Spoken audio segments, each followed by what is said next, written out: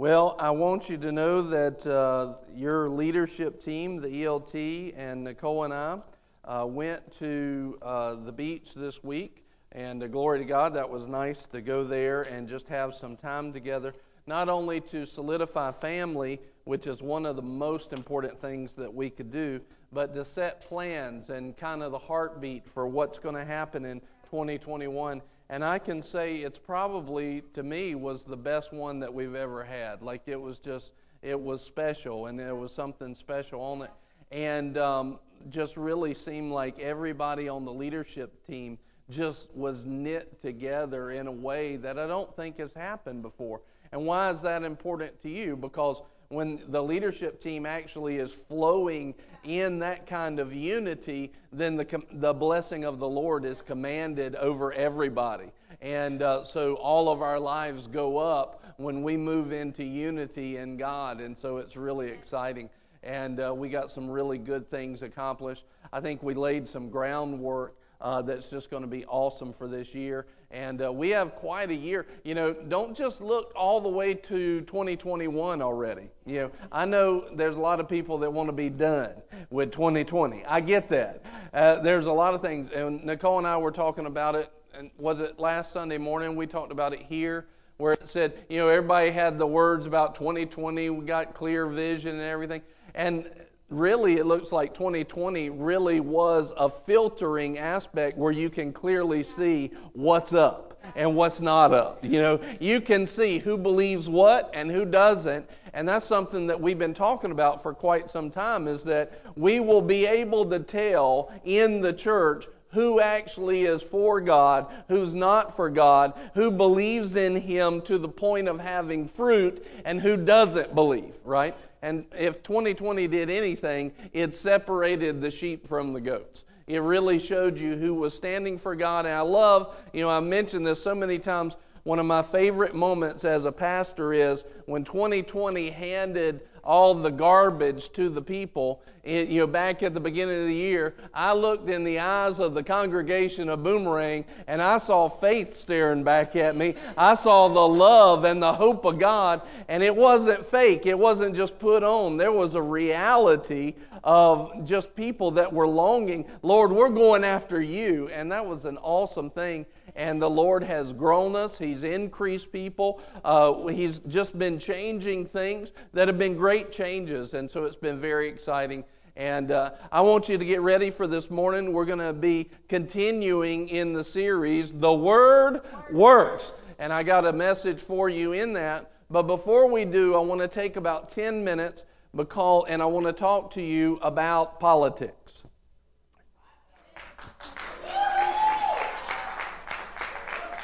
Woo! Politics.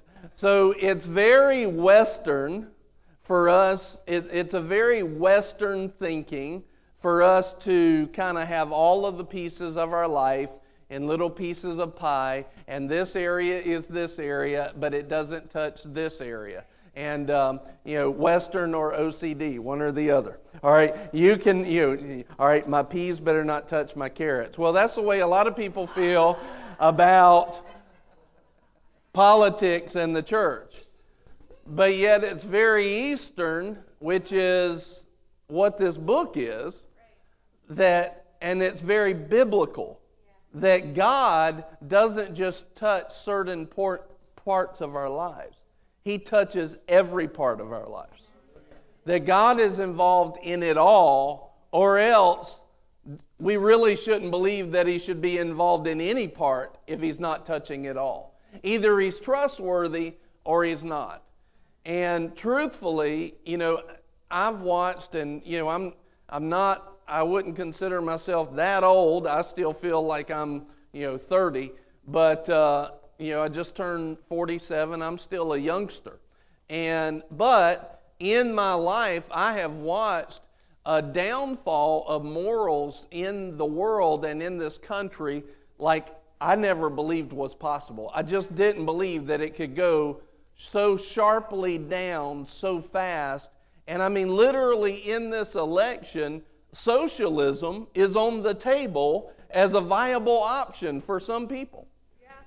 And I'm thinking, I remember 1991 when the wall in Germany fell and the Cold War ended. And I remember all of these things. Like, how did we get to this place so fast? And I think actually what you're seeing is a plan that communism had even back in the 60s. They put it into the record of Congress as this is the socialist plan to bring socialism to America. And you had a representative that actually entered it into Congress so that it could be there. And they had 50 to 100 points.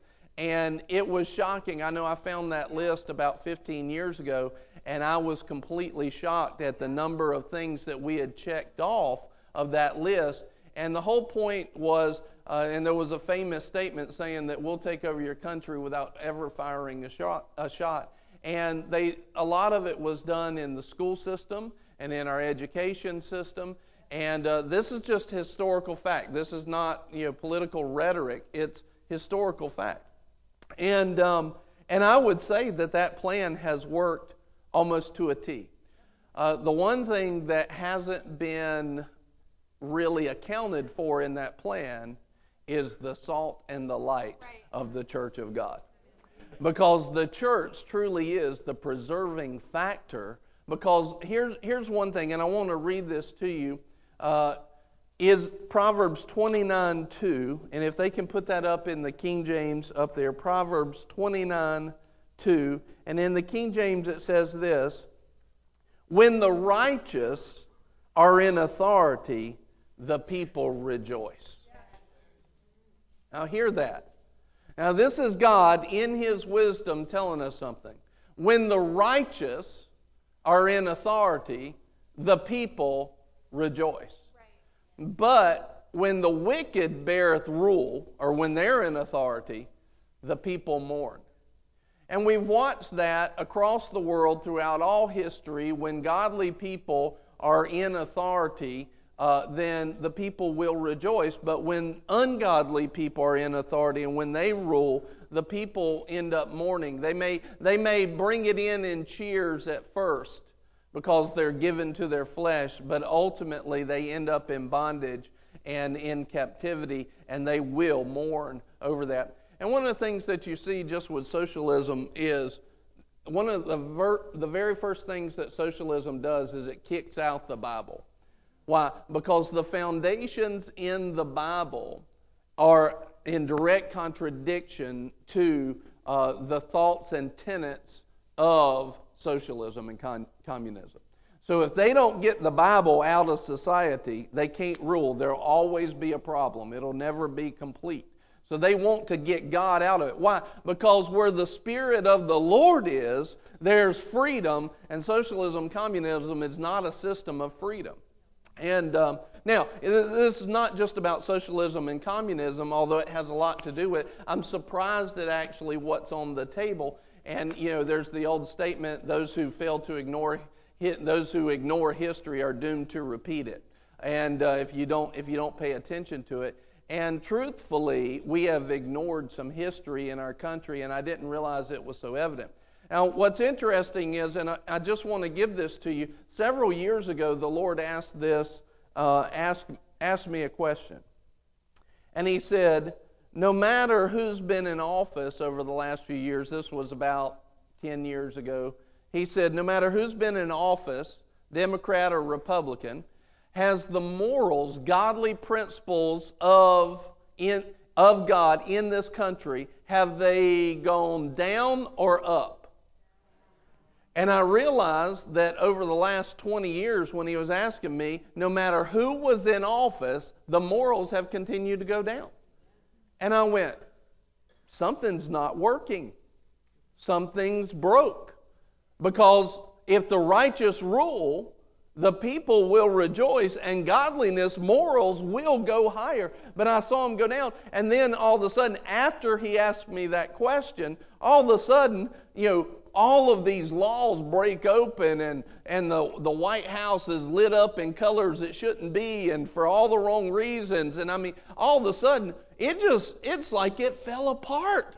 Like the country just fell apart. And then, when Trump was elected a few years ago, and I saw what was really interesting to me was in December, so in November was the vote, but I saw a little bit of the media after that. But in December, the Lord had asked me to go on the media fast for a year.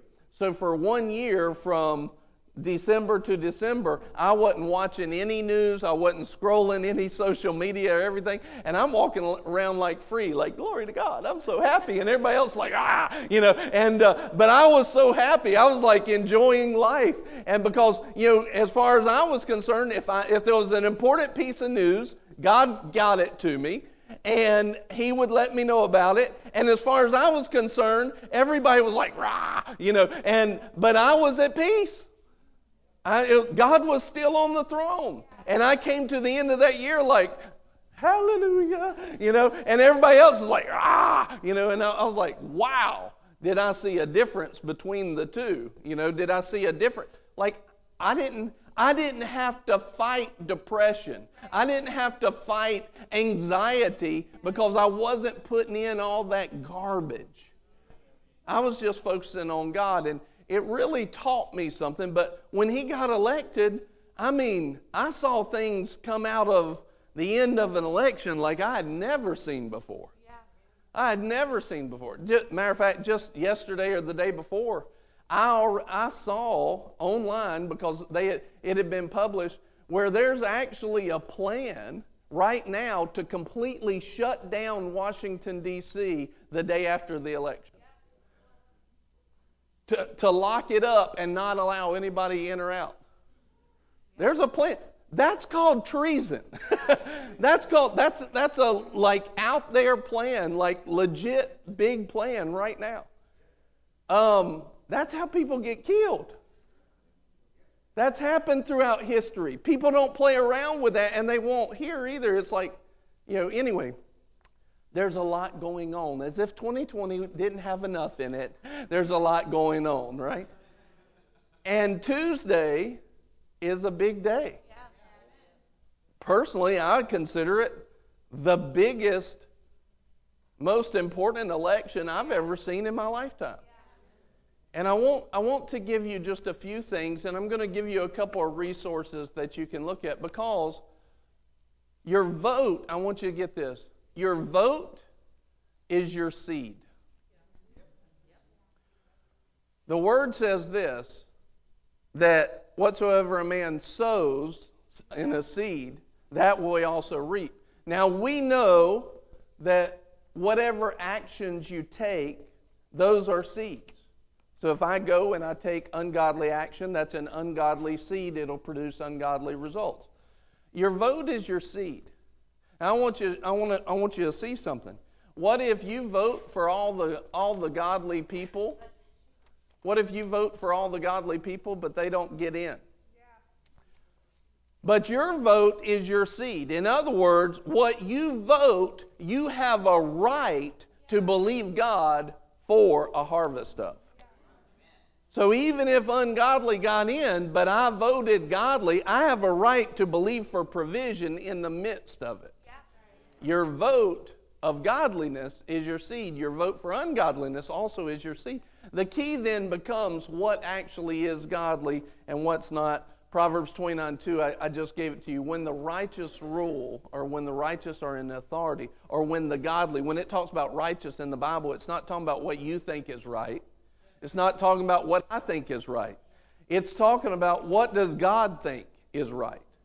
Because He is so good and He loves you with an everlasting love that whatever He says is right, it's always going to be the best for everybody. What does God think is right? When the righteous, in other words, according to what God thinks is right, when they rule, the people rejoice. The people rejoice. But when the wicked beareth rule, the people mourn. So the question then becomes, who's righteous? Who's righteous? Who in here has never sinned? Got awfully quiet up in this Pentecostal church. Who's never sinned? Right. Which one of the politicians has never sinned?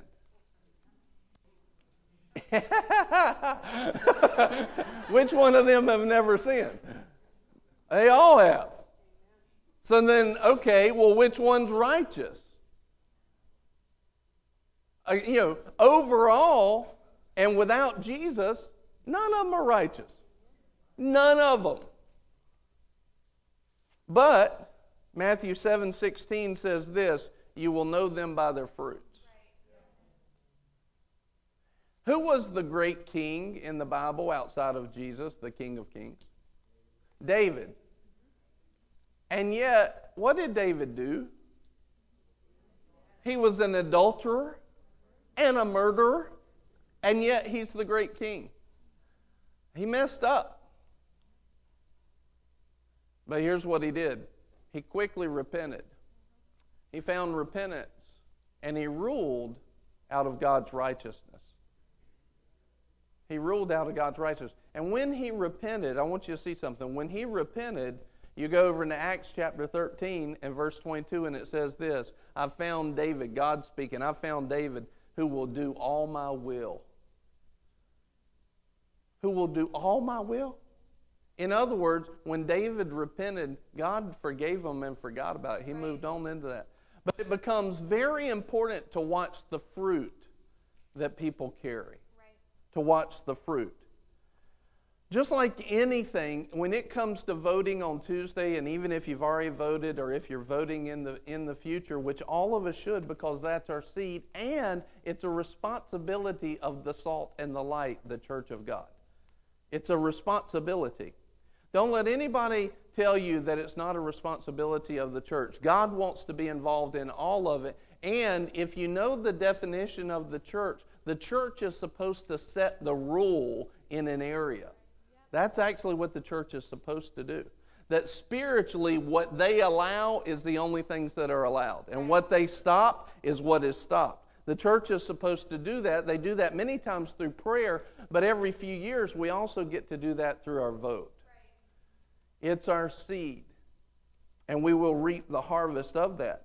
But just like this, in anything, how are the children of God supposed to make decisions? In Romans 8, it says that the children of God are led by the Spirit of God. So we don't just go out there and say, well, I think this, so I'm going to do that. No, we allow the Holy Spirit to direct us. We allow the Holy Spirit to show us who to vote for and who not to vote for. We allow God to lead His people. Now, here's the interesting thing, though. Every Scripture is breathed and inspired by the Holy Spirit. So see, when we go into the full counsel, not just one Scripture out of context, but when we go into the full counsel of His Word, we have right here the Holy Spirit's leading laid out for pretty much every topic that we would vote for. It's already laid out. The issue is that a lot of times, many biased people find biased answers in this. So, for example, I could say, well, God wants me to give to the poor. And so they would say, if there's any poor at all, I should give to all of them. Well, in that same Scripture, see, if that's my platform, and I'm looking for the Bible to back me up, and I just read one Scripture without reading the full counsel of Scripture, then I can get a biased answer. But when you take the full counsel of Scripture, you'll see that even with the widows, doesn't the Bible tell us to support widows? But did you know it also says, but only support those who are widows indeed? Have you ever read that? Which basically means this. It means if you have a widow, but she can still work for herself, or she still has family that can help her, it says don't support them. Right. Support the ones who can't help themselves. Right. There's a difference, and you see this applied to the poor as well. If a poor person can actually get up and have a living, they're not considered the ones that you're supposed to support. So you can have biases on both sides of those things, and many times somebody who already is biased can go into that word and not look at the full counsel of the leading of the Holy Ghost, and then all of a sudden you can move into an area that looks godly, on the surface, but underneath it's actually not. And people are utilizing a biased look at the Word of God so that they can appear godly when it's actually not. We must utilize the full counsel of the Word. One thing that I've found is that the platforms of the parties are very, very important. I want to give you this, not the video yet, but the link that I gave you. There's a link that you can write down called iVoterGuide.com. The letter I, voterguide.com. iVoterGuide.com. This is a link that's supported by Andrew Womack, and it's got some really good scriptures and a basis for the platforms between the two different Democrats and the Republicans. It shows the platforms of those two. And what it does is it lays out some scripture so that you can study on it. iVoterGuide.com, and you can go and take a look at it. The platforms become very, very important. And let me just go over a couple of these for you to know. So the first thing, and one of the biggest ones to me, is the right to life. Abortion or not abortion. To me, this is probably the strongest and most important platform issue that's out there today. And I want you to know something, though, because we're entering into a phase. I remember I had the Lord kind of check me on something concerning abortion. Used to, when I was little, you could just stand up and talk about abortion as wrong and it's an abomination. But what I found is, here's the thing. When we made abortion legal in America and the church did not do their job to actually educate on what the Word teaches about this subject, we had many Americans that fell into a trap of a lack of knowledge that brought about a bondage of a lack of knowledge. And then they would have an abortion. Did you know that in America, approximately 25%, almost 1/4 of the ladies in America have had an abortion? That means when I get up, and I want you to see something, it's not that I don't need to talk strongly about abortion, but here's what we need to understand as a church. When I get up and I talk about how God does not like abortion, but then you have 1/4 of the ladies in America that have had an abortion, the devil immediately tries to put condemnation on them for choices they may have made in the past. And so now it's not just talking about the issue and whether it's right or wrong. There's people that are hurting and have never healed properly. And I just want to say to any ladies that may be watching or any ladies that may be in here, and even this is what a lot of people don't take into consideration. The men that were also behind that abortion, a lot of them have some emotional turmoil that goes on for years. One of the biggest damages of abortion is the emotional beat down that they have. And I want to tell you, and I'm not going to go into it fully this morning at all, but I want you to tell you, if you found yourself in that position, there is hope and healing in Jesus Christ, and He will take you out of that pain, and He will take you out of that place, and He'll take you out of that mourning, and He'll take you out of that and into the victory of Christ. There's hope for you, and I want you to know it, and if you need that hope, we have resources to help with that. And so when we talk about abortion being wrong, we're not just telling you that you're horrible. We're telling you that, some people before you should have made that a lot more clear. But if you found yourself in that situation, there is hope and healing for you. Amen? There's hope in Christ. And we've watched people that were ate up by it that now walk in a freedom because of it, because of Jesus Christ. Amen? But in talking about abortion, some of the things that should have been said years and years ago and a lot stronger is that God always has told us to choose life. There's a choice. Choose life. Choose life. He also has said clearly in His Word that our job as people of God is to protect the innocent. Can you get more innocent than that fetus? No.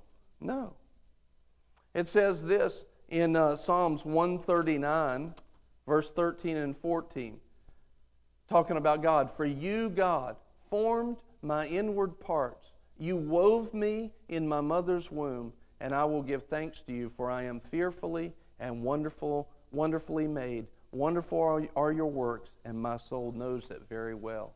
That means, now I want you to see this, before the insides of me were even knit together and formed, God knew me and called me me. God knew you and called you you. Before the pieces even formed, before the heart even started beating, He knew you. That life is there, not just when the baby is born. That life is there when God decided to do this and breathe life into it. That's a life. Proverbs 6:16 and 17, I want you to hear this. There's 6 things which the Lord hates. Yes, 7 which are an abomination to Him. Haughty eyes, a lying tongue, hands that shed innocent blood. God believes in choice. Hear this. I am pro-choice, just not the choice that's being stood up for. I believe in choice. God believes in choice. He wants us to choose Him. A choice, I believe in a choice to not be adulterous. I believe in a choice to not murder. And if you find yourself in a rape situation, which is approximately 1% of the abortions, 1%. Now, let hear that. That means the other 99% are riding on the back of that 1% for not the right reasons. Okay? And a lot of times these numbers haven't gotten out. 1% or less is rape, incest, stuff like that. But you see that the other 99% are riding on the back of bad godly choices, bad biblical choices. And I believe if you find yourself in that 1%, you have an opportunity to turn a horrible situation into a very godly one. You can turn around and turn away from that and turn it into one of the greatest gifts that you can ever give in your life. And I want you to see something. All of a sudden everybody's quiet. And I know that's not the norm for Boomerang. Part of the reason why we're quiet is because we've been taught as a society to not have a voice on these things. Right. We've been taught that we need to keep Jesus out of these situations. This is actually, in darkness is where the light belongs. Yeah. In darkness is where the light belongs. Yeah, and if there's a place to vote, that's where the light needs to be more than anything else. Marriage, the Bible's very clear, very clear. And there are no other exceptions. Marriage is between a man and a woman. And I'm not going through the full teaching today. I'm not going to go every single verse I could pull out on it. Go find them. Go look. What I just gave you, that link, it has a lot of those verses. Look at them, because you want to be biblically sound, because your vote is your seed. Socialism and capitalism. To God, each person is choice and precious, not just another brick in the wall. You are not just another molded brick to build up the structure of some man's wealth and power. To God, He says very clearly, each person is choice and precious in His eyes. You're not meant to be in the mold of a world, but God sees you as choice and precious, and every single individual is His masterpiece in the house that God is building. Every one. Socialism turns everybody into a number. One of the most sobering things I ever had was when I was flying through China, and there on their name tag was a name, but underneath it was a number. I was like, hoo, hoo, hoo. Talk about something telling. You're not human to them. You're just a resource and a number. God believes in increase, sowing and reaping. What did he do to the person that he gave resources to and they took them and buried them? He got on to that person, called them wicked. He said, you should take what I do and you should grow it. You should multiply it. He says, occupy till I come. That word occupy literally means do God's business till I come. God believes in capitalism. Capitalism has men in it, so it's not perfect, but it does promote freedom, whereas socialism always removes the biblical principles because they stand in the way. Then it goes into economy. God believes in a good economy, and over in 2 Corinthians 9 it says, in abundance, and it's talking about, in context, money, you'll do every good work. In abundance, you'll do every good work. You'll do every good deed. He wants you to be in abundance, and he also says, whatsoever a man sows, that will he also reap. That means that comes down to the individual's decision to choose to sow the right things and to work hard or not. Welfare. 2 Thessalonians 3:10 says, if anyone is not willing to work, then he is not to eat either. That's New Testament. That's not just Old Testament. That's New Testament. In other words, we should be finding reasons to work and produce. In the kingdom of God, it's always a kingdom of production.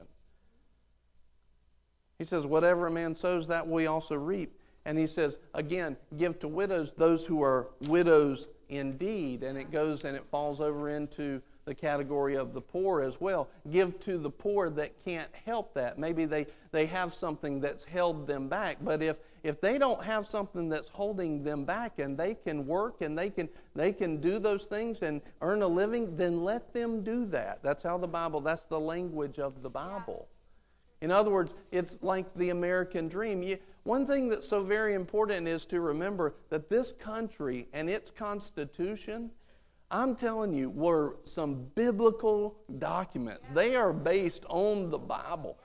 And not only that, did you know that Australia is completely shut down right now? They have no freedoms. Who thought Australia was free? You thought the country was free. Completely shut down over the last few months. And they have nothing to stand on. Why? Because they don't have a constitution. Several years ago, they took away the weapons, and they don't have a constitution to stand on. And so Australia is being completely taken over. They just locked down, didn't you just read in New Zealand that they made camps? Anybody who won't get tested for COVID will be taken into camps. That's in New Zealand this week. England just shut down for a month. France just shut down. People were doing everything to get out of France. That was this week. What makes America different? Two things. One major thing, God. But God gave us the wisdom to put two things into. Number one, he gave us the wisdom to have a constitution which gives rights to all men that they are free. We have a great country. And it's not broke, it's working. It just needs some of the thinking and the indoctrination to go back to this some. Because when we get there, the Spirit of the Lord will give people freedom. But it's the weapons.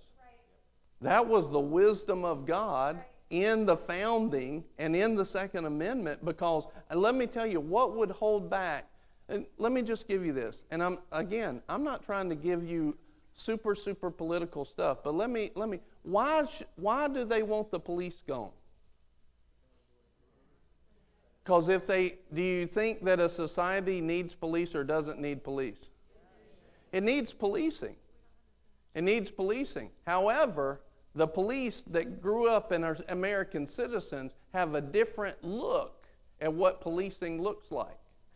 And so the goal is get the police out of the way, the American ones, draw in the ones with the blue hats, the UN, who have no value on the Constitution, no value on freedoms, and then they will come and they'll throw Americans in jail just like that. Our police will say, wait a minute, I know the Constitution, I know how I was raised. So part of the defund the police is just it's an end around to get some of these things done. See, there's a lot more going on than what people are recognizing right now, and it is one of the most dangerous portions of time I've ever seen in my life. Well, without question, it is. One of the most dangerous. We have to understand that there's more going on. You know, I've always had trouble. You know, it's not a conspiracy if it comes true. And one of the things that's funny is a lot of stuff that was said at the beginning of this year has already been proven true that was said to be conspiracy theorists at the beginning. Here's one of the things. Do you really think this?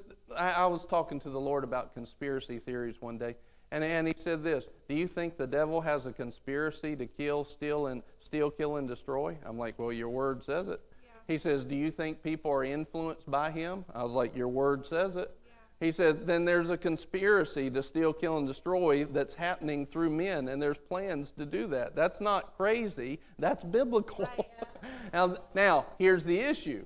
What do you do with it? Because many people will take those thoughts and then they move to fear. But God is the one who guards the city. You don't move to fear, you move to faith. But you do need to know what's going on. And you do need to know the realities of these things. We're not to move by fear. Perfect love casts out all fear. But we are supposed to plant a seed of what's based on godliness. He says, I know some of you may be uncomfortable with just me talking about these platform issues. You may be uncomfortable with me talking, but I know a lot of you are also going, praise God, he's saying this. I needed to hear it. Yeah, and there's more people, amen. There's more people that need to hear this because God needs to be involved at every level of our life. Another platform issue is Israel. The Bible is very clear all across it. Those who bless Israel will be blessed. Religious liberty. God has always stood for people to be able to choose Him or not. Yeah. He's not going to force them, but they need to have the choice. Yep. Not removed every Bible. People just executed in North Korea because they had a Bible. Yep. It's happening in China every day. Matthew 22:21, Jesus said, render to Caesar the things that are Caesar's, and to God the things that are God's. National defense and border security. God makes it clear in His Word that a government has the right to protect the people. And even if war, and it's not, there's a lot of people who are hungry for blood, and they just go after war all the time. You know, in the last 4 years is the first time we haven't gone into war. Did you know that? Yes, sir. We've actually stayed away from it the last 4 years. Yeah. But if war is necessary, God actually gives provision to the ones who fight. He gives them provision from the fear and the atrocities they may have seen in war. He will literally, supernaturally take away their depression and their fear and their anxiety. He will heal them even from, what's the PTSD. He will heal them from PTSD. And the Bible talks about that. Now, why would He heal them from it if He thought it was completely wrong? No, He gives a nation a right to protect itself. And this is what I want you to see too. I just got back from Jerusalem in January. Guess what? I walked around the wall that still stands around Jerusalem today and the gates. God sent Nehemiah to rebuild the protective wall. These are godly ideas. Yeah. These are godly ideas to protect itself rightly, not take advantage of it. Health care. We should always consider the poor, but consider it along the biblical lines that gives it to the people that can't help themselves in those ways. But at the same time, we don't need to support ungodly habits in our society. I want you to know something. This is not biased. I definitely, personally, as a person, definitely, without question, I have certain political leanings. There's no question about it. All you got to do is watch my Facebook and my Instagram, and you'll know where I'm at. Actually, you probably won't know quite as far as what I am. But just giving you facts. Yeah. What the list I just gave to you: Israel, religious liberty, national defense, border security, health care, welfare, economy, socialism versus capitalism, marriage, right to life, and abortions. Facts. In my lifetime, no one has done more for those godly issues as President Trump. No, and I'm not giving you one thing or the other. I'm just telling you the facts. He went down the list. Yeah. He went down the list, and he hit every one of those in a biblical way. I'm not talking about what you think or what I think. Hear this. I'm not talking about what you think or what I think. He went down that list, and biblical, line upon line, did more for every one of those. Every president before him said that they would move that to move the capital to Jerusalem. None of them did. Right. Every one of them said that they would.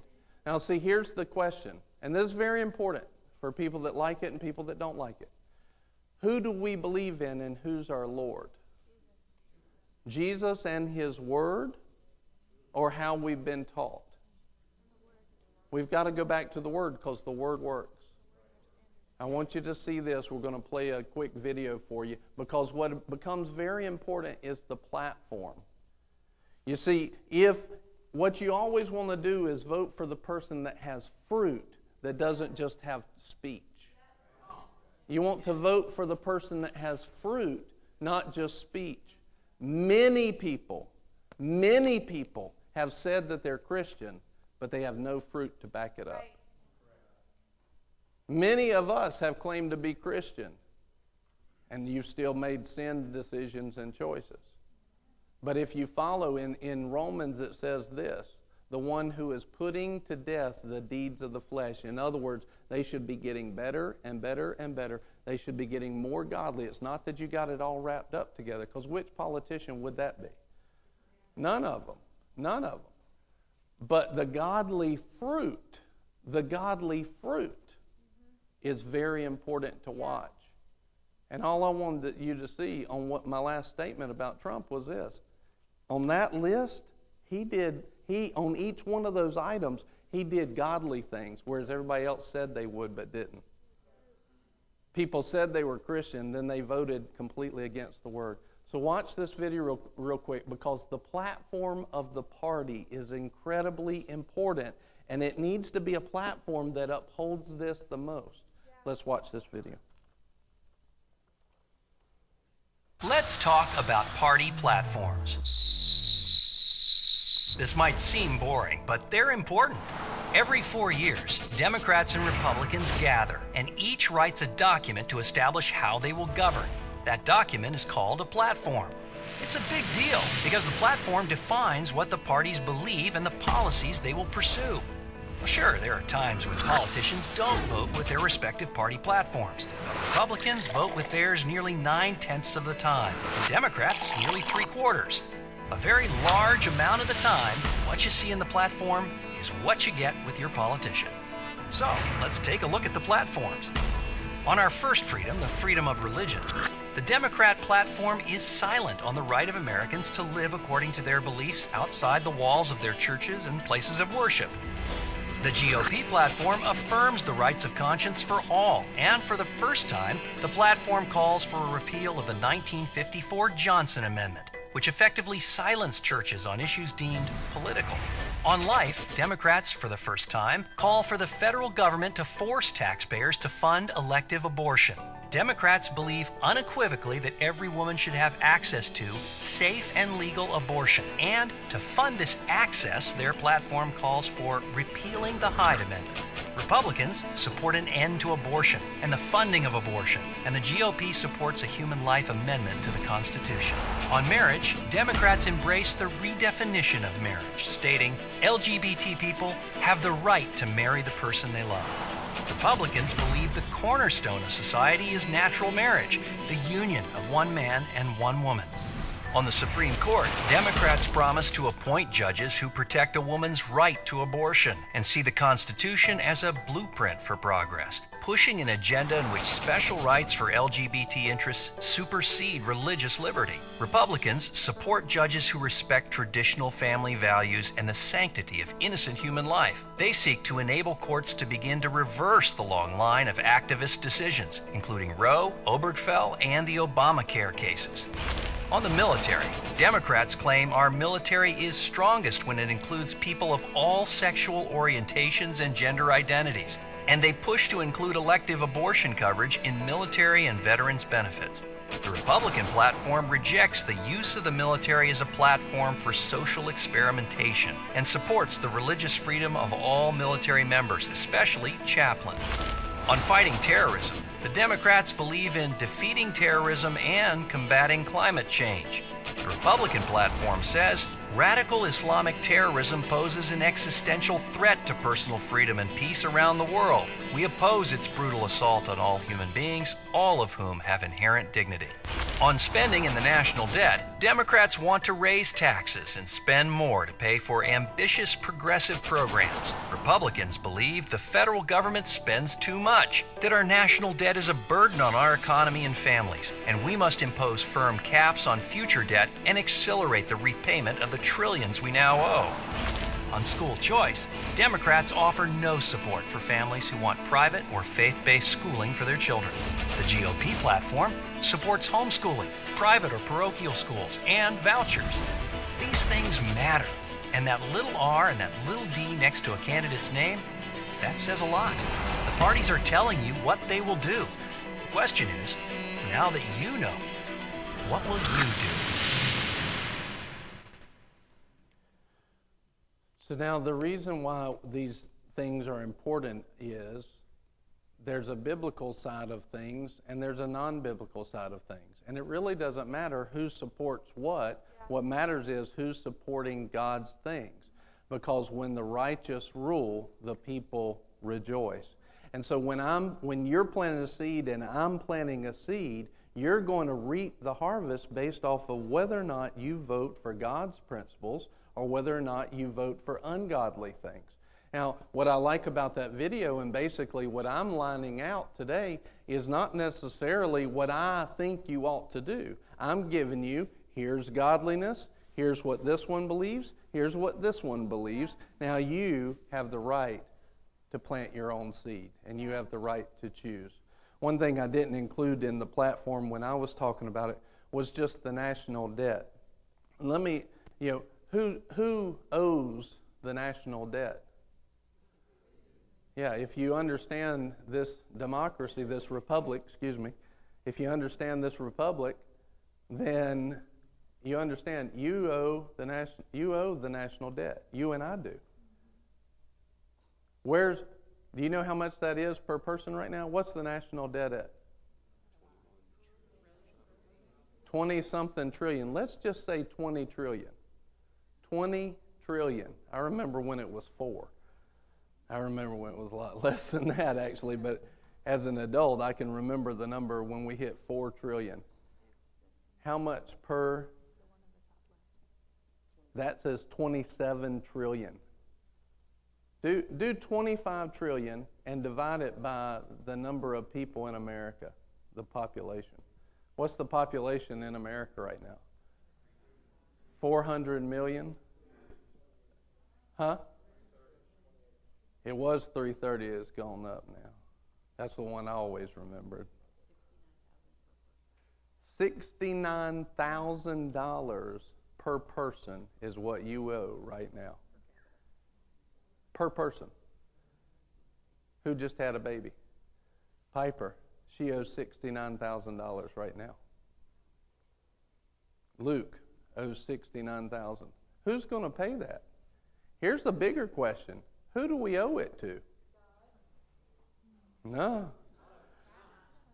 China, a lot of it. And guess what? The one who is the borrower is servant to the lender. There's some problems. I mean, I don't know about you, but when you go down to Walmart, they just say, yeah, you're already at your maximum debt, but just keep on spending. No, we need people who are not going to do that in government as well. Yeah. That's a problem. Yeah. That's money that literally you and I individually owe, that we'll have to pay one way or the other. Right now, they're just believing that someday it'll go down. These are major issues, and it's part of the reason why we've gotten in this trouble. And that's why we need some understanding of these things. We need some understanding of the politics. And all I wanted to do today is show you just simple facts. I have my leaning. I think my leaning is pretty obvious, but here's the issue. There's leanings that are God's leanings, and our vote is our seed in that. And so you can check out the resources that I gave to you. Make sure that you're voting not just because of how you've been raised and what you've been told, but you're voting based off of what does the Word say and what's the fruit of the person that you're voting for. Because if the fruit of the person doesn't line up with this, then you're sowing a bad seed when you vote for them. The one thing I say is this: always vote for the person with the most godly fruit. And if you don't feel like there is one, then vote for the most godly platform that they represent. Amen? Vote for the person with the most godly fruit, and vote for the most godly platform, because this is upholding our responsibility as the salt and the light. Can I hear amen? Amen. Glory to God. Did you learn something? Good. Hallelujah. Say this with me. The Word works. Glory to God. The Word works. And that's why we're going to vote the Word. Amen. Because it works. When we vote along with that Word, it works in our lives. Even if your candidate doesn't get in, but you voted the Word, you have a right to reap the harvest off of your vote over the next 4 years. You do. You have a spiritual right to say, Lord, I voted for you. And God will say, yes, you did, and I'm going to uphold you, because your vote is a seed. Amen. The Word works. Jeremiah 23:29 says, is not my word like fire, declares the Lord, and like a hammer which shatters the rock? The Word of God will burn out anything that's holding you back in your life. If you've got something in your life that's been holding you back, the Word of God will burn it up. Just like the bonds that were on Shadrach, Meshach, and Abednego. The only thing that burned up in that fire of God, when the fire of God was what they walked in. See, they walked in the fire of God not because those men built a fire in the furnace. They walked in the fire of God because they chose the Word of God. When they chose the Word of God, the fire of God, the only thing that was burned off of them was their bondages.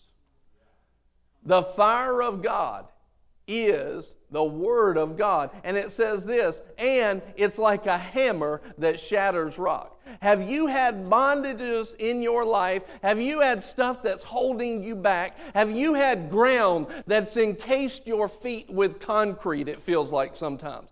God says that when you will go into the Word and the Word of God will work for you, it'll burn off the bondages, it'll crack the rock of the stuff that's held you down, it'll allow the soil around your life to become fertile, and when you plant the seed of the Word works. The Word works.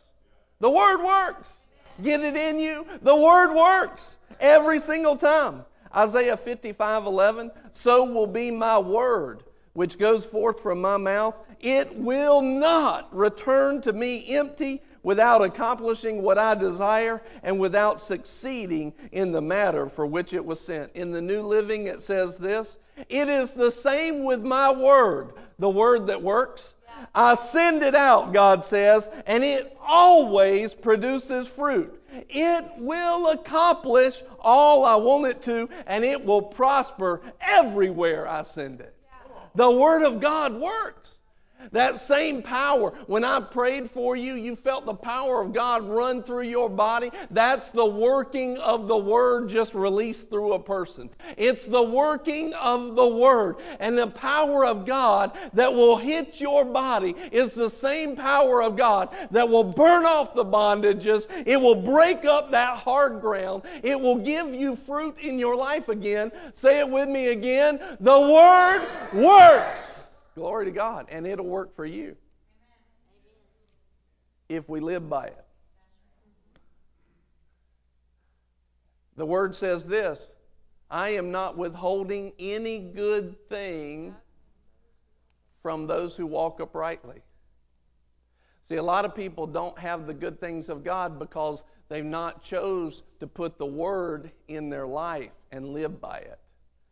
They've lived by how they've been taught, and this goes even into politics.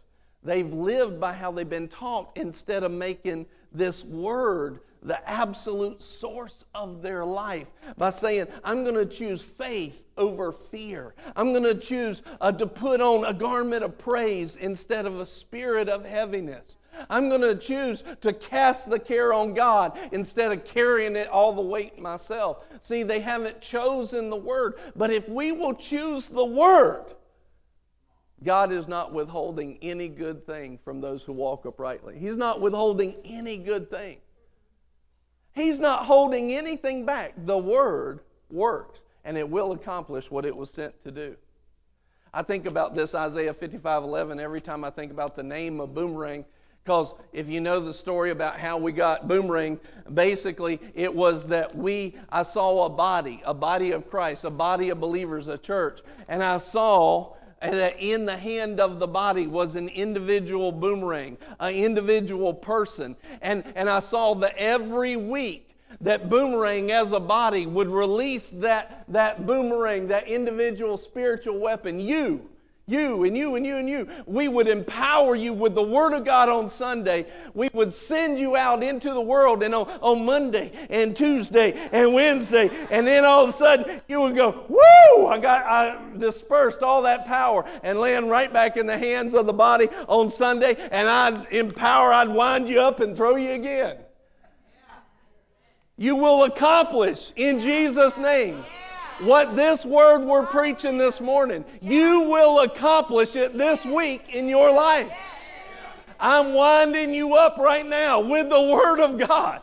And you're receiving an impartation. And that impartation is getting some energy inside of you. And then as soon as, 12:30 or 1 or 2 or whatever. As soon as we release you, you're going to go into that world and you're going to accomplish, and you're going to touch somebody at Walmart, and you're going to touch a family member on the phone. You're going to touch somebody and you're going to disperse all of that. And next Sunday you're going to land right back here ready to be wound up and empowered again. God's Word is like that. That when you apply the Word, God sends His Word to accomplish a task. It always accomplishes its task. It always accomplishes its task. It brings it about. And you'll bring it about too as you work with it. Thank you, Jesus. I did not fall down while I was doing that. Turn to Matthew 16. Matthew chapter 16. If you don't know, that little whirly-woo was not in my notes.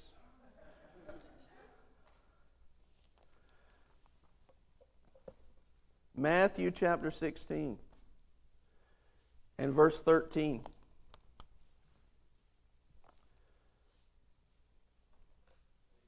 Now when Jesus came into the district of Caesarea Philippi, he was asking his disciples, "Who do you say that the Son of Man is?" And they said, some say John the Baptist, and others Elijah, but still others Jeremiah or one of the prophets. He said to them, "But who do you say that I am?"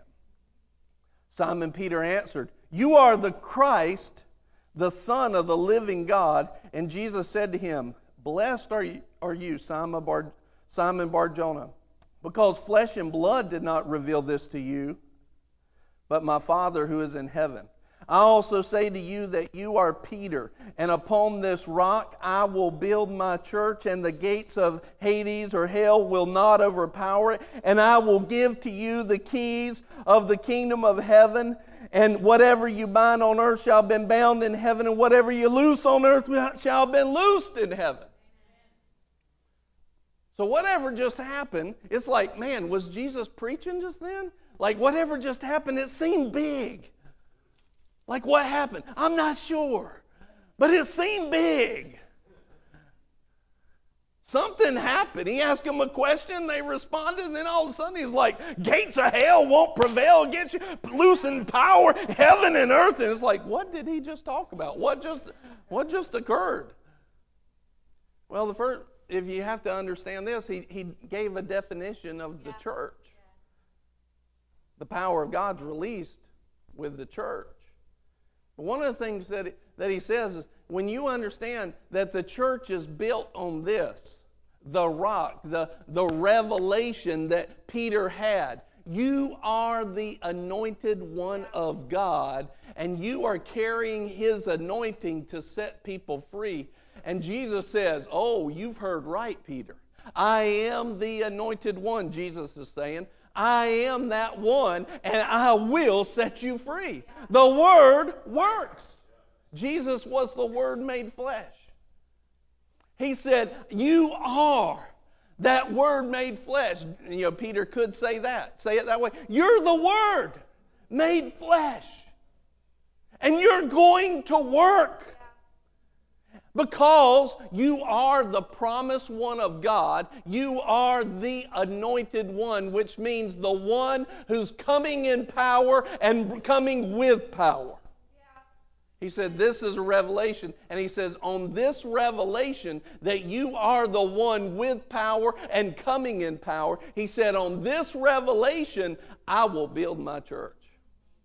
Now I want you to see that the church there that he used, the word that he used is the Greek term ekklesia, which was actually a Roman word that the Greeks were using, which meant this: the people that were citizens, called out from their home to assemble together to set the rule in an area. That's what that word meant. That was not a Hebrew word. That was not a Jewish word. That was a Roman word that was utilized also in Greece as a body, a political body. Right. The church was a political body of citizens called out to do that. And he says, when this assembly understands the power of God and applies it, the gates of hell won't prevail against it. And by definition, one of the things he says is this, is that if you are the church and you're not walking in the anointing and walking in the power, by definition, you're not really the church. That's the truth. Because if you don't understand the revelation that Peter had and make it your own, that Jesus is the anointed one, that is the one of power coming with power, and the power is what's going to build that church. What happened on Acts chapter 2? The power of God came down. When you receive power, when you receive the Holy Ghost, you will receive power to be my witnesses. It happens in Acts chapter 2 for the first time, and 3,000 souls were built into the church that day. It's the power of God. So when we as a culture, basically, plan and move the power and the anointing out of church, what we've literally done is removed ourselves from the definition of what a church is according to Jesus. It's very important. Because a lot of people, it's the foolishness of preaching that is the power of God. And to a lot of the world, preaching looks exactly like that. It looks foolish. But for the hungry and the humble of heart, they'll say, I don't care, but I know I need Him. Regardless of how foolish it feels to my earthly brain, in my spiritual spirit, I know I need this. And all of a sudden, not just is logic transferred, but there's a spiritual impartation like faith in Romans chapter 10. Faith comes by hearing, and hearing by the word of God preached. There's a spiritual impartation. There's something that comes across besides words. There's an anointing. There's a yoke-destroying anointing. There's a power of God, and that power of God builds the church. And the gates of hell won't prevail against it. And he says, whatever you as the church produce on, and you speak and you pray on earth, it'll happen on earth and it'll be backed by heaven. Whatever you loose on earth will be loosed in heaven. Whatever you bind on earth will be bound in heaven. In other words, heaven's authority will back up what you're praying. But now, let's hold up and go back to the beginning of that in verse 13, 14. And what did he just say? He said, who do people say that I am? And they gave him this big long list of who all the people said. But then he says, wait a second, Peter. Forget about what they say. Who do you say? Right. Who do you say? Peter, what's your personal revelation? Because the title of today is The Word That's Yours Works. Because that word has been around for a long time, and many people have been blessed by it. But there's also been many people that have never been blessed by it because they never made that word their word. It didn't become personal to them. The word that's yours, that you get, it becomes rhema. It becomes an alive revelation. You ever been reading something in the Bible and you're reading it and you've read that same verse 100 times, and then all of a sudden you read it 101 and all of a sudden it's like that thing goes and you see it. And it's like, oh! And you want to tell everybody about it. And then you tell somebody and they're like, oh yeah, that's great. And you're like, you don't get it. You don't get it. I know. You're like, no, you don't see it. Let me tell you again. You tell them the same thing you told them last time. They go, oh yeah, that's great. And you're like, no, you just don't understand. You know, what's happened on the inside of you? You've gotten revelation. It's come alive to you. And this is what he's asking Peter. Forget about who they say. Peter, who do you say? And then Peter said, oh, let me tell you what I got in my spirit. You are the Christ, the Son of the living God. Oh, Jesus. What's Jesus' response? Basically, in context, glory to God, Peter! Hallelujah! Yes! Woo! And on this revelation, on this rock, I'll build my church. And the gates of hell won't prevail against it. Peter, you got it. You got a hold of it. Now, it's funny because as soon as we get some revelation, we also go into pride. And if you keep on reading just a couple of scriptures more, he says, I'm going to Jerusalem. Peter goes, oh, don't go. Pity yourself, Lord, is basically what it says. And he says, get behind me, devil. So it's funny how we can get revelation and not check our pride and check the big head, and all of a sudden we're, acting. Just a few minutes before, it's like, glory to God, the Father gave you this by the Holy Ghost. And a couple of scriptures later, get behind me, Satan. Right. So we want to check ourselves. Be humble. But now, if you go, the word that's yours works.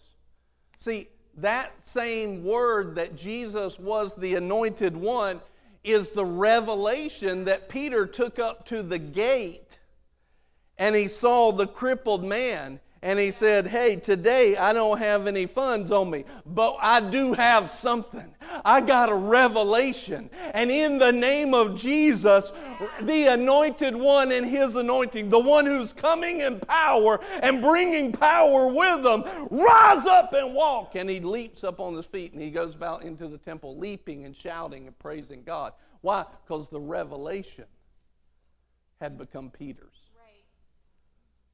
See, we can read that and not have it. We can read it and amen it, but it's really not ours. The word that's yours works. You go on down into 1 Samuel chapter 17. You don't have to go there. I'm not going to read it all. But it's the story of David and Goliath. And oh my goodness, there's so much that I could tell you about this story. And I want to go line upon line and verse by verse. And then we'll be here till 3 and you'll be mad at me. But you'll be well fed. And I want to go, but I'm not going to today. But here's what I want you to see. What happens? David is the youngest. His brothers are at war. They're encamped against the Philistines. Out comes Goliath, and he starts taunting the armies of the living God. You bunch of bleepity bleep, beep, beep, bleep, bleep, bleep. That's basically it. Calling it to their face and basically saying, and if you had guts, you'd come fight me. But you won't. In context, that's what he did. Of course, he's 9 foot tall, at least. So it's one thing for us to be like, look at Israel hiding again in their fear. It's another thing for you to be out there on the line. That's a different situation. But here's David, the youngest. And what's he doing? He's tending his dad's sheep. He's about his father's business. Your promotion is found in your diligence. Your promotion is found in your diligence to serving the Father. He's serving his father. His dad says, I love Ted Shellsworth Jr., good friend, of course, of the ministry. He'll be here in February. First week of February. Kickstart 2021. But he says you can have promotion when your hands smell like bread and cheese. Now, I should have had a lot of hallelujahs over that. I'm just saying. Hallelujah. There's hope for me yet. Glory to God. Bread and cheese. I got this one down pat. Because David was about his father's business, and he said, here, take some of this bread and take some of this cheese to your brothers in the battle. And while he was being obedient to his father, he ends up at the battle lines and hears the taunts of Goliath. Now, what didn't happen in any other Israelite happened in David. David had a revelation of who God was. David had a revelation of a covenant with God. Right. And if we are in covenant with Almighty God, we cannot lose. Yeah. He is always leading us to triumph and manifesting through us the sweet aroma of the knowledge of Him in every place. David had a personal revelation. He had a word that was his. And the word that's yours works. And when he heard Goliath taunting the armies of Israel, he said, who is this uncircumcised Philistine? Who is this Philistine out of covenant with no covenant with God? Who is this? Who is this? Who is this giant that has no covenant? Right. I might be little, but I got a covenant. Yeah. I got a covenant. And then it goes on, they're like, hey, there's some little kid talking big down here. They're like, bring him here. Maybe he's got something that we don't know. He says, you're just a youth. You're going to die at the hands of Goliath. He says, no, I got covenant. When I was about my father's business, watching the sheep, serving. Yes. When I was serving my father and his people, when I was serving my father and the body of Christ and the world around me, when I was serving him, there was a lion that came up and tried to take away my father's property. But because I'm in covenant with God Almighty, I stood up against the lion and I killed it. And I stood up against the bear and it died too. Yeah. And this uncircumcised Philistine, he will die as well. Amen. And then King Saul said, oh my goodness, come up here. Yeah. So he called him up. He calls him up. He says, oh, is that the case? Well, you're going to need some stuff. Here's my armor. Here's my armor. And put that on. And here's my sword. And here's my shield. And David looks at it and goes, this ain't going to work. Why? It's not his word. It's not his sword. It's not his sword. It's not his sword. He hadn't made it his own yet. And he immediately, as soon as he gets it on, he starts taking it off. Say, hallelujah. And he gives it back to Saul. Why? Because the word that's yours works. He said, I haven't tested this. He said, I haven't tested this armor. I haven't tested this sword. I don't know how to wield. What would have happened if he would have tried to take somebody else's revelation into battle? He'd have been out. See, all these promises. See, I can get up here and I can quote scriptures to you over healing.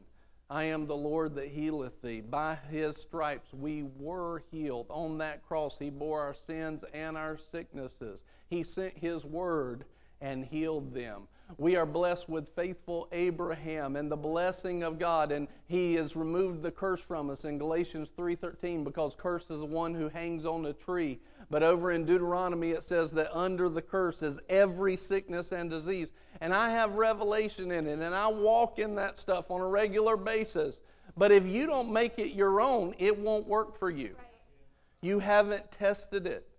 I've said it many times. My dad used to say to me, don't wait to the battle to load your weapon. Work on faith now in the small things. Get it up. Get it functioning. Get it working. But that means you've got to make the word your revelation. It can't be my revelation. It can't be pastors.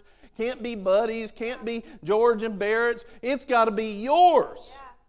I can talk to you about prosperity. Beloved, above all things, he says, I wish that you prosper and be in health. He wants you to be the lender and not the borrower, above and not beneath, the head and not the tail. He wants you blessed going in and blessed going out, blessed coming in and blessed going out. He wants you blessed in the city and blessed in the field. He wants you to have abundance for every good work. He provides all your things according to his riches and glory. He was made poor for your sake, so that by his poverty you might be rich. Yeah. He wants to give you the power to get wealth, to establish his covenant. All these are scriptures. But I can have revelation of it, but if you don't have it for yourself and make it yours and meditate on it and study it, the word will work for me, but it won't work for you. Right. God is not a respecter of persons, but he is a respecter of faith that's applied to the word. The word works for those who work the word. But in order to work the word, you have to have it and you have to make it your own. It has to be yours. You can't just live by my faith. You can't live on my revelation. My job is to preach so that my revelation can become your revelation. But at some point, you got to take it for yourself. Go to John chapter 6.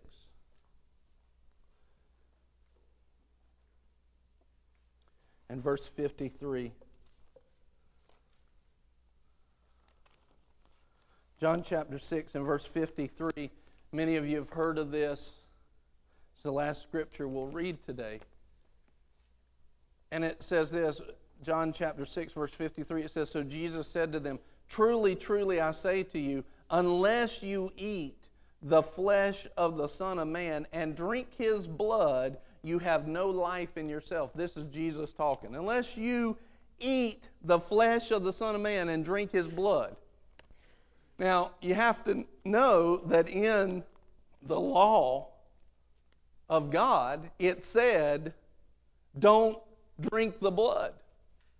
This was contrary.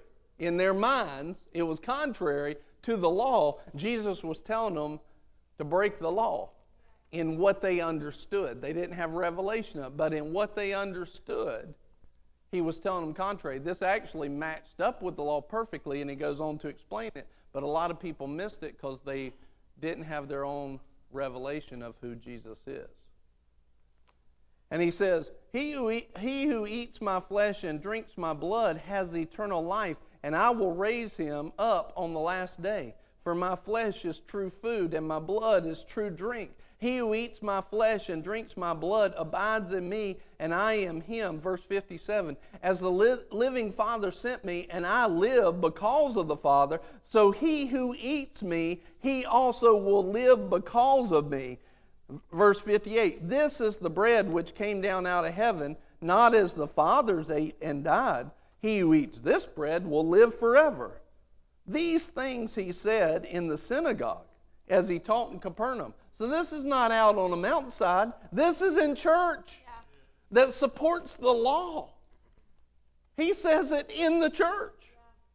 Eat my flesh, drink my blood. That's what he says. And they're like, oh. Like it sounds like he just blasphemed to a lot of them. But we know he didn't sin once. Verse 60, therefore many of his disciples, when they heard this, said, this is a difficult statement. Who can listen to it? But Jesus, conscious that his disciples grumbled at this, said to them, does this cause you to stumble? In other words, he challenged them. Does this cause you to stumble? Now here's the issue. If you're hungry and you're humble, what do you do when a doctrine crosses what you believe? Like politics.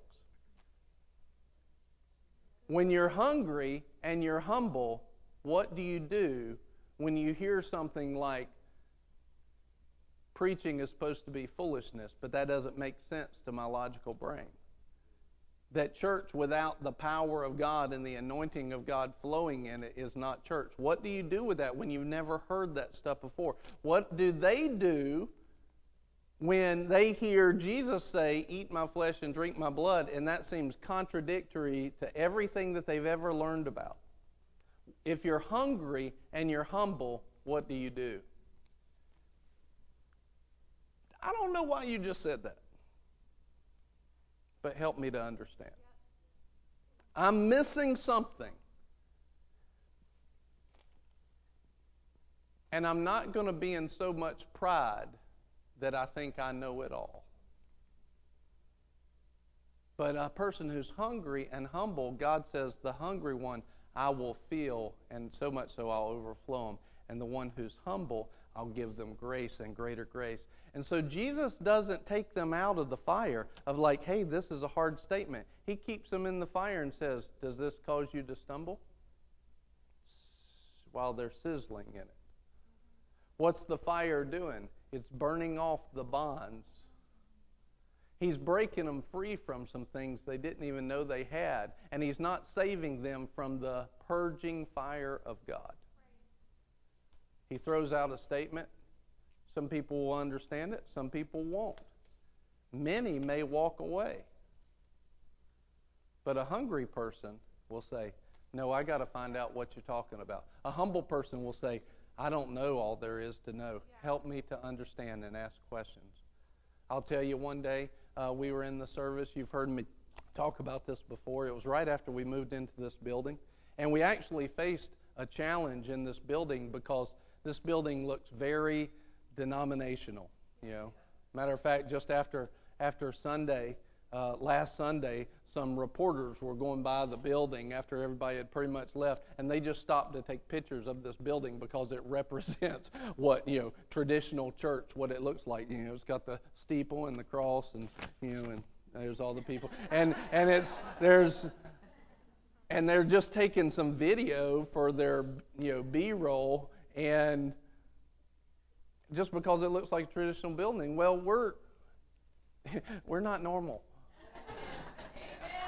If you haven't figured that out yet, we're like not normal.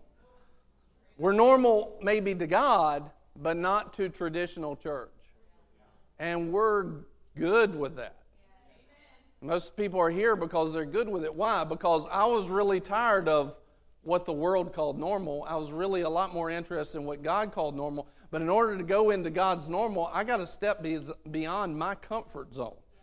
I was tired of being average. I was tired. I'm reading about all this great stuff of God and this power of God. And where is He in the church in America?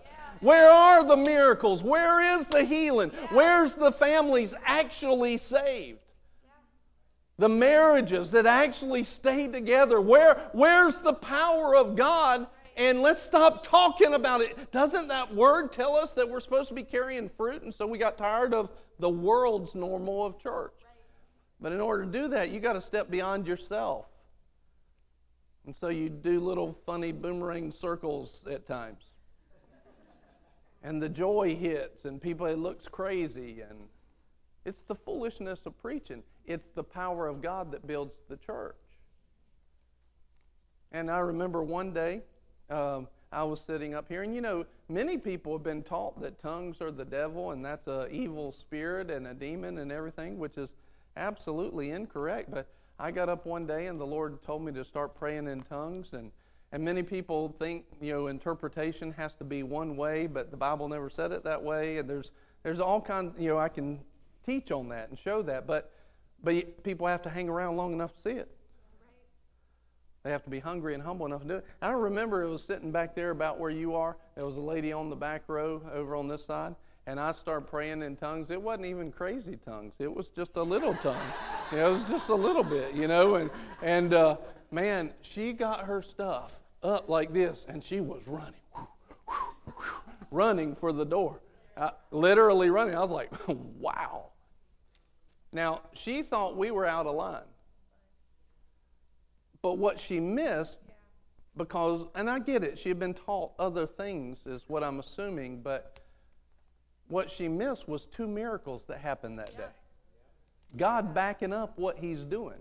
Like in that service, 2 miracles happened that day. And she missed the proof because of a lack of hunger and humility.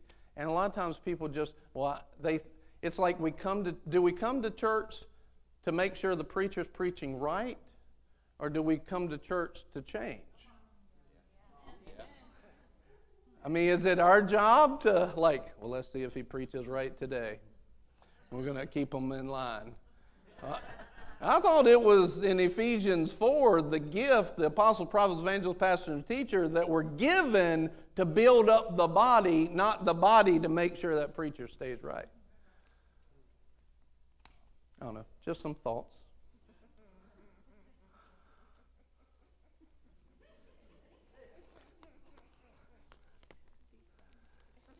Messing with the spiritual cows a little bit. Just forgive me. It's my job to destroy the works of the devil, and the works of the devil are doctrines of devils that will keep people out of freedom.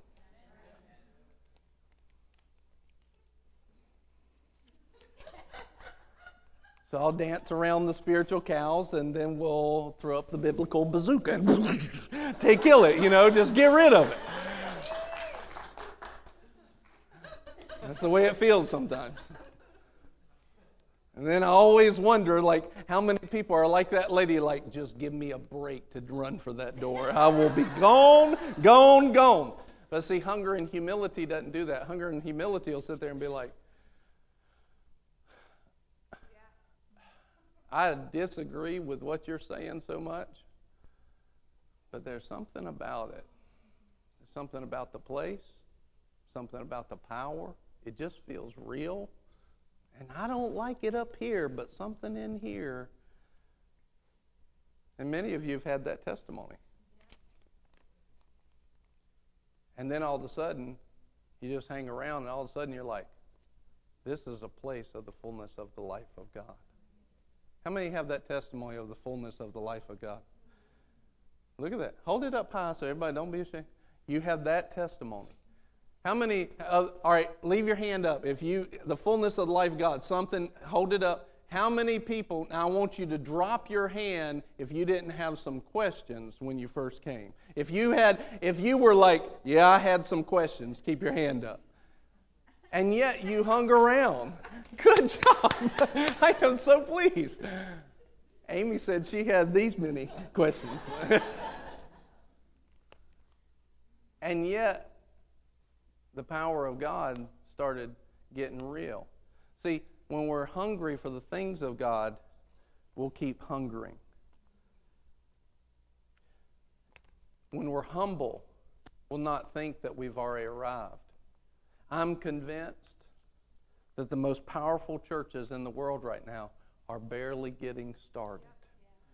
They're like in first grade with God. Why? Why would I say that? Well, Moses didn't have Jesus. And yet he goes up on that mountain and the glory of God touches him so much he glows with the glory of God, so much so that it scared people. They had to put a veil over his face. And he did that without a relationship with Jesus Christ. You have a relationship with Jesus Christ. What's available for you? Yeah. And why are we making excuses not to have it? Right. See, these are things we need to take a look at. All right, Lord. Jesus says by the Holy Ghost in Mark 16, everyone who believes will lay hands on the sick and they'll recover. Everyone who believes, not pastors, everyone who believes. Where are those believers at? We're starting to see it on a regular basis, but we should be seeing it even more. Yeah. Jesus says that you should be getting every prayer answered that you pray. Yeah. Where's that? And why would he say it? Did he lie? No. The word that's yours works. The word that's yours. But many people don't have revelation because they'll do what these disciples did. They ran at the first controversy that they disagreed in their little doctrinal book. They are carrying around inside of them a doctrine, and as soon as somebody preaches something that crosses that doctrine, they hit the door and they miss the miracles and the power. And they miss being used by God. They missed this year alone over 1,900 commitments to Christ in this body with the lockdown. This Saturday, we're having Soul Winning Saturday. Come at 1 o'clock, you'll learn how to win souls. Aren't all believers supposed to win souls? And yet, where's that at? You know, the average church in America wins less than 2 people to the Lord each year. We have over 1,900 in 2020 with this many people. And we'll miss that because we want to keep our little doctrine book and we want to feel good about that message. It doesn't God discipline those that he loves, and what that means is he's going to draw you across your comfort zone. He's going to pull you across your comfort zone. God pulled you across your comfort zone, and you've seen heights you've never seen before when you said, Lord, use me. I'm tired of being average. That I know there's more in you. You said, Lord, let me go across my comfort zone. Yeah. The word that's yours. But see, most of the disciples left Jesus right here and didn't follow him. The greatest ministry that ever walked the earth, all of his work, and when it was all said and done, there was only 120 of them left in the upper room. Why were those 120 there? Because they had a word that was theirs. And you see it right here. Go to verse 66. As a result of this, many disciples withdrew and were not walking with him anymore.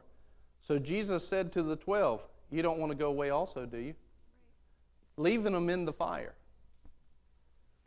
that will burn off the bondage, but they got to be willing to sacrifice their flesh and their fleshly thinking. See, my people are destroyed for a lack of knowledge about the things of God. And what he was challenging is what they thought they knew about God. And he doesn't pull them out of the fire. He lets the fire continue to burn away the fleshly thoughts. And he says, you want to go too?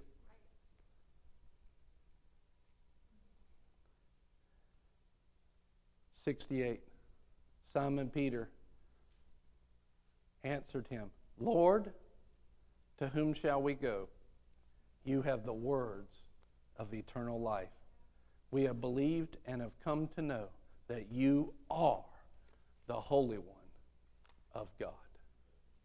You are the Holy One of God. And that personal word is what kept him. The word that's yours works. When other people can lose their way and even go away from the ways of Jesus, in the last of the last days it says that many who believed will fall away. And so either you got something inside of you that's strong enough to hold you, and you know him. But if it's not your revelation, it's not your word, if you've not taken the promises of God and made them so real that you're getting manifestation in your life, then you're at risk of falling away. The word that's yours works. And if not falling away from Jesus, maybe just falling away from the healing that you should have, or the finances that you should have, where God wants to bless you in His favor. Do you know that Jesus is your Lord and Savior and beyond all doubt? Or is there times that you've gone through where it's kind of like, I need to know Him better? Even hearing this morning, you're convicted, and Jesus is saying, you need to know me like Peter did. You need to know me as the anointed one in your life. I'm calling you to know me on a higher level. If that's you this morning, I just want everybody to bow your head right now. If you hear the Holy Spirit calling you and talking to you, I want you to know me like Peter did. Listen, and don't think that just because you've always gone to church that you're in good standing. It's like what Jesus said. Look, I'll cause these rocks to cry out. Don't think that just being a son of Abraham or a daughter of Abraham or just going to church all your life is enough. He said, if you don't have any fruit, you'll be pruned. Do you have the fruit of leading people to the Lord on a regular basis? Do you have the fruit of laying hands on the sick and they recover? Do you have the fruit of God's revelation? Are you making disciples? Does the fruit of the Spirit, love, joy, peace, gentleness, faithfulness, goodness, self-control, the fruit of the Spirit, do you have these things where it comes out every time? Or is there anybody in here like me that you got some stuff to still work on? Anybody like me? Just hold your hand up. I got stuff to work on. Just raise your hand. Let me see it. I want to pray for you. I got some stuff to work on. If that's you, if you've got some stuff to work on and the Word works, the Word works, the Word that's yours, that is. Is there anybody that would just be humble enough and honest enough? You can put your hands down. Is there anybody in here that would be humble enough and honest enough to say, I don't have all of the Word that I need? If that's you, raise your hand right now. I don't have it all like I should. I need more revelation of you. Raise your hand right now. Amen. That's pretty much everybody. I need more of you. You can come up and you can receive my Savior and Lord today, but I don't just want you to do that. I want you to receive your Savior, your Lord, your anointed one. I want you to receive Him for yourself. And so if you're just tired of being average and stale and stagnant and you're ready to go forward, you're ready to move beyond mediocrity, and it's time for that Word to be yours like you read it in the Bible, I just want you to come up to the altar right now.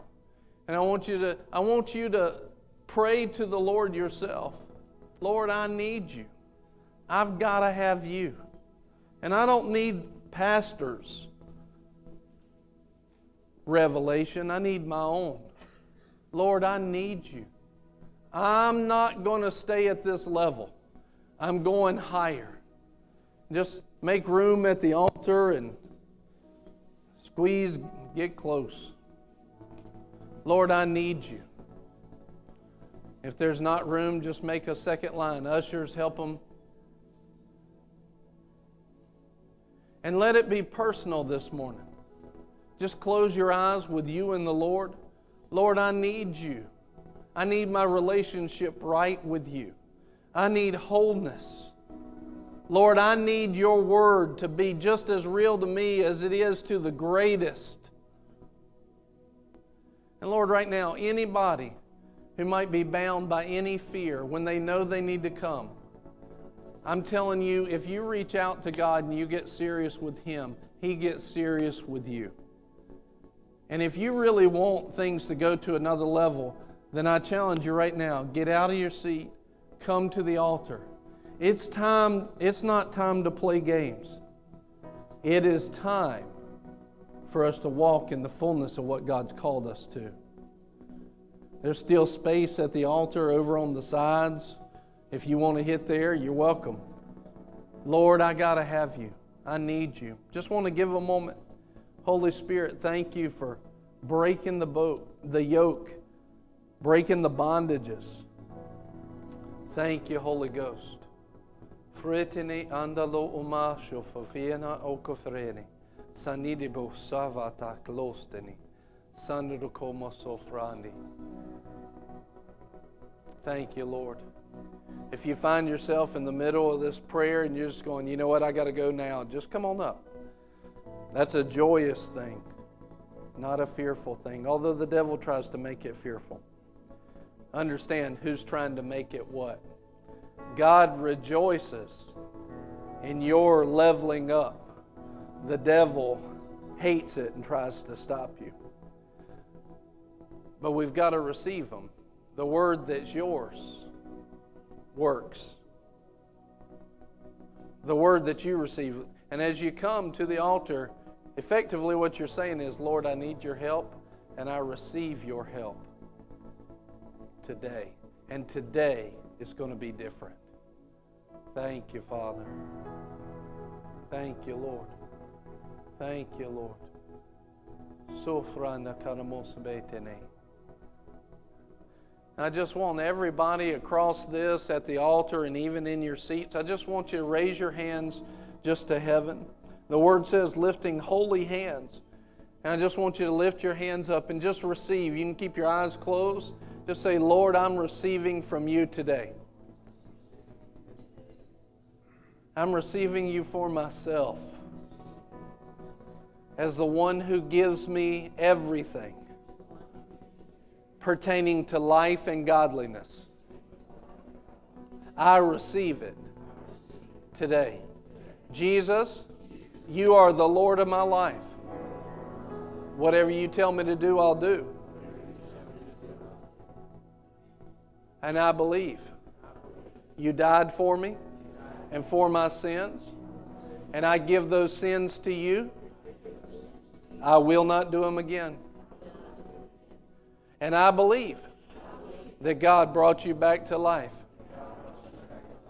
And God raised you up from that grave. And you did not leave me in that place of death, but you raised me up and seated me with you in heavenly places with you.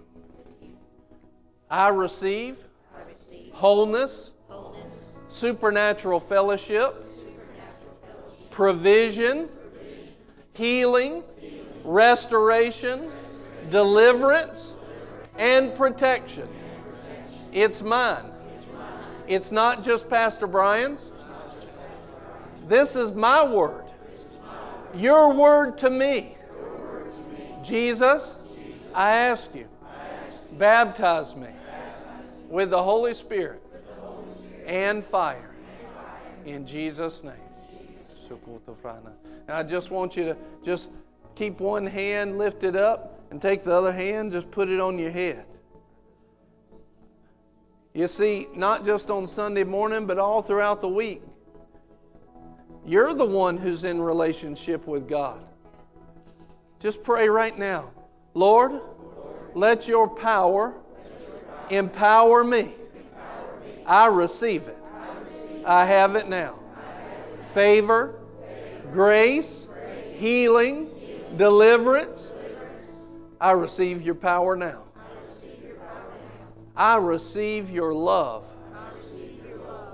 in your fullness. In Jesus' name. Now just stand there as long as you need to. Lord, pour out on your people. Just keep receiving. Keep receiving. Right now, I'm not even going to have to touch you. Why? Because He is your living Word. He's your living Word. Lord, fill your people in Jesus' name. Hallelujah. Fill your people in Jesus' name. Fire of God. Thank you, Father. Thank you, Father. Sukadinikalos. Doromoso batanamoso. Berembekanamoso. Haramosabi. Chamotish. Ofrakan. Sobra. Mayatana. Fire of God in Jesus' name. Fire of God. Lord, overflow your people now in Jesus' name. Hohofinko doromoso. Boniato flalo hietenea. Shokiv romoso. Yeah, there it is. It's flowing through you right now. It's flowing through you right now. Thank you, Father. Thank you, Father. It's flowing through you right now. In Jesus' name. Hey, stay kidding. In Jesus' name. In Jesus' name. Hallelujah. Hallelujah. Siko, filling you from the top of your head to the soles of your feet. In Jesus' name. Thank you. Yeah.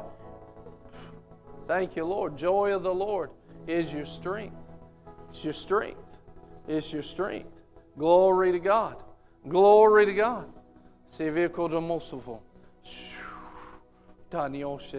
Yeah, from top of his head to the soles of his feet. Thank you, Father. Thank you, Lord. Thank you, Lord. Thank you, Lord. Hallelujah. Hallelujah. Hallelujah. Thank you, Lord. New day. New day. New day. New day. Fresh pouring out in Jesus' name. A freshness, Lord. A freshness. A freshness in Jesus' name. Oh, glory to God. Glory to God. Thank you, Lord. Thank you, Lord. Hallelujah. Are you receiving right now? Are you receiving? Hallelujah. The word that's yours works. Just continue to receive as long as you need to. Father, just pour out on all your people that are here and watching across the world. Lord, pour out on them. Pour out on them in Jesus' name. Pour out in the name of Jesus. Pour out in Jesus' name. Thank you, Father.